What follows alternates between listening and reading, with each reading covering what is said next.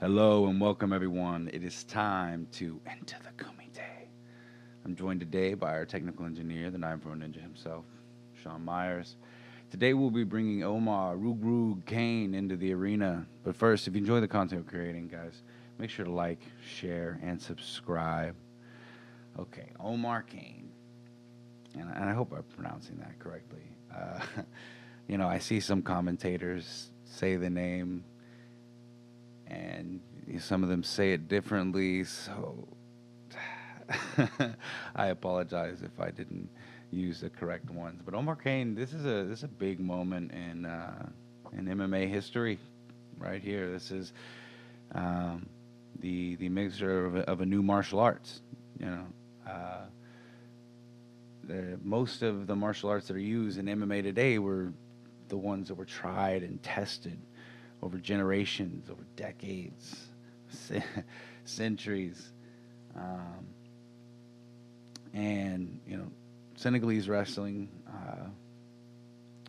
is just one of those that I guess on at least on the world scale, or maybe even just what's recorded that we have, hasn't had a chance to prove itself against all the other martial arts of the world to see how this does.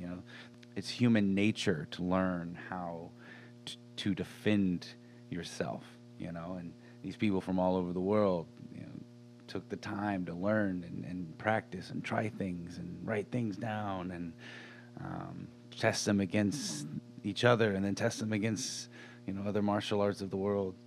Um, so it's just good to see that everybody gets to throw their martial arts in and see what we learn, because you can learn so many different types of techniques that you can implement later from other sources that haven't really been exposed to us yet.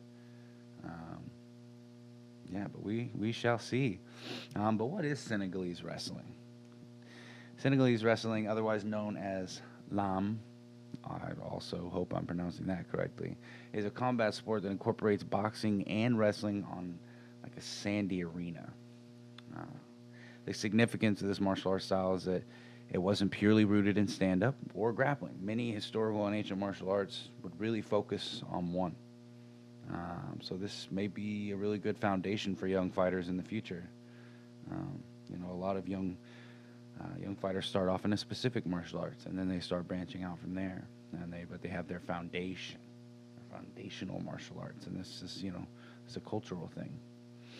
Um, and yeah, it's treated in a lot of ways, as like a way of life and a spiritual practice, rather than just purely a sport. There are a lot of rituals and mantras involved throughout the events. And Rugrug is one of the superstars in the sport, being somewhat of a household name.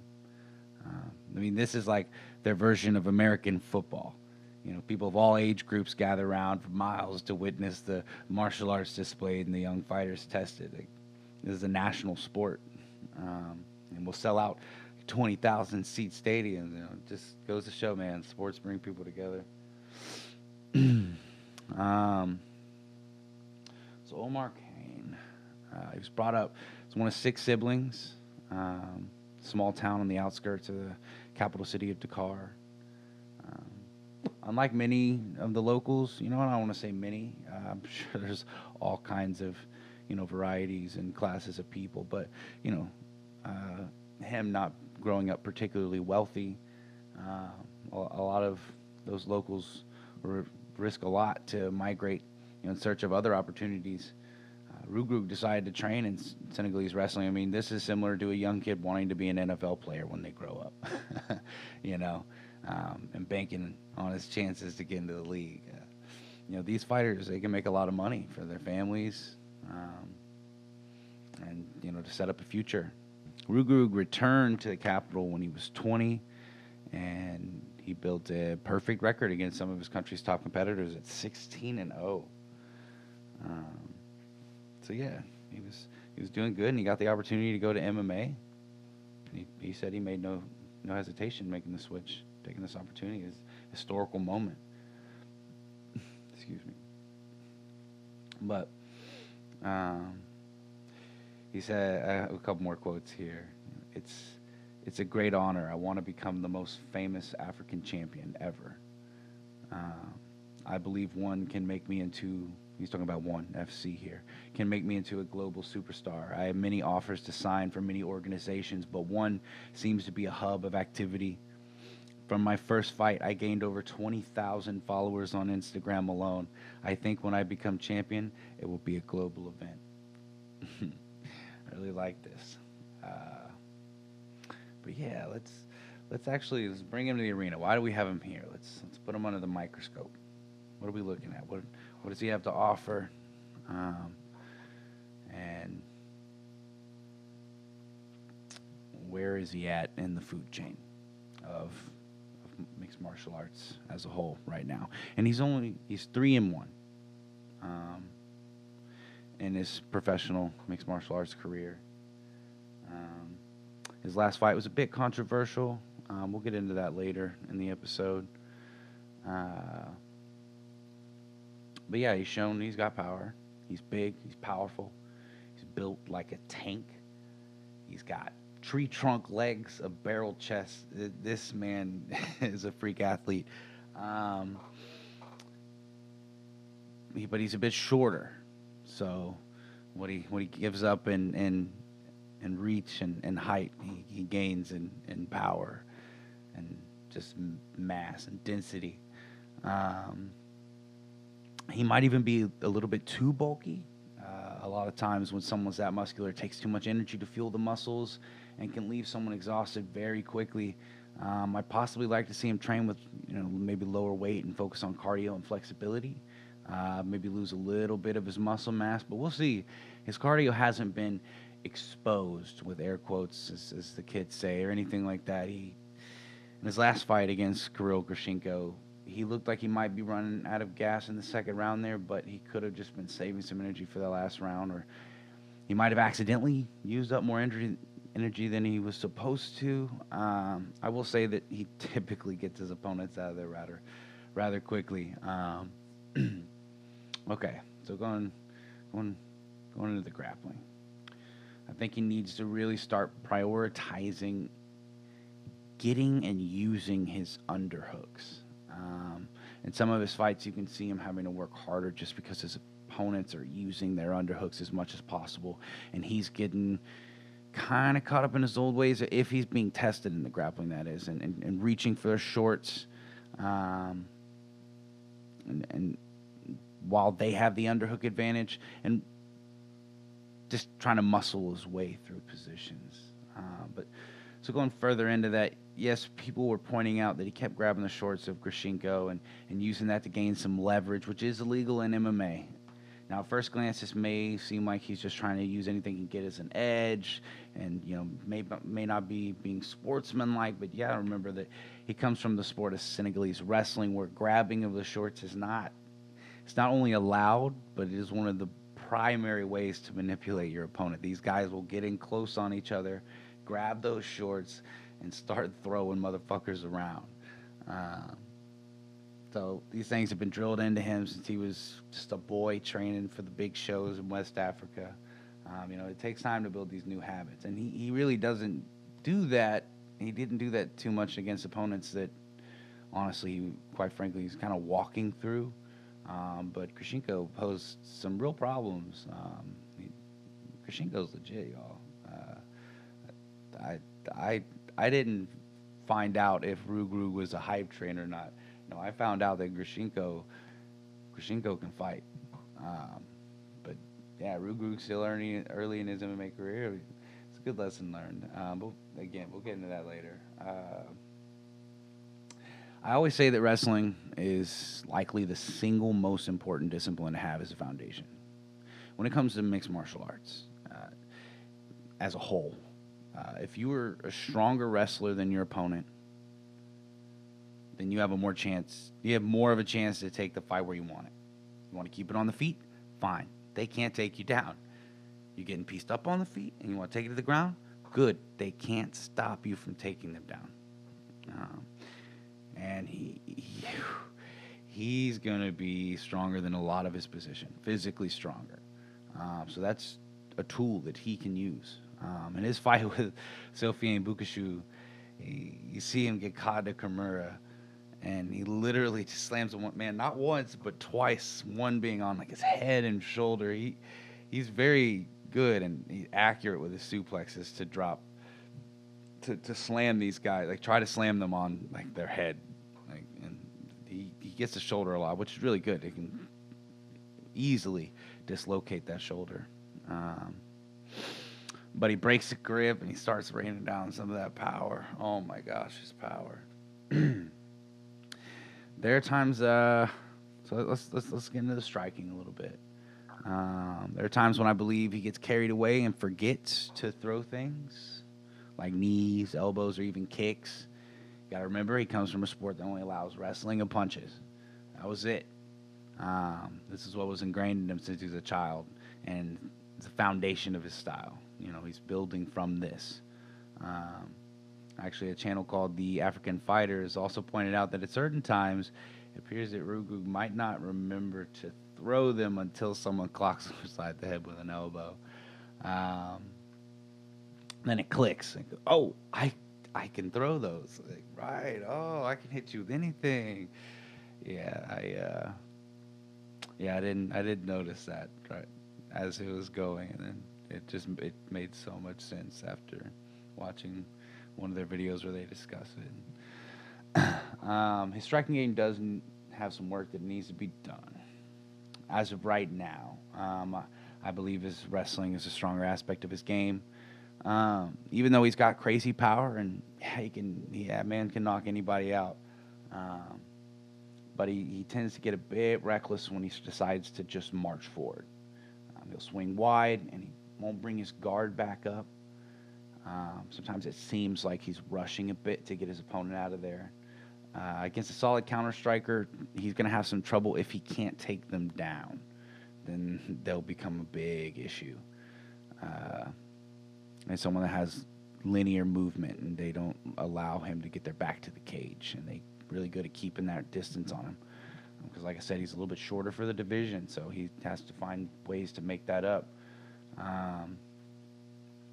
But if he works on utilizing his takedown feints to their fullest, like if he can develop a really good takedown feint, like maybe looks like he's going for an ankle pick, or there's so many different things he can do, but just be able to mix it in to throw the overhand. I'm going to make you think about this takedown, but I want you to believe that I'm going for that takedown so you don't think about this overhand that's coming.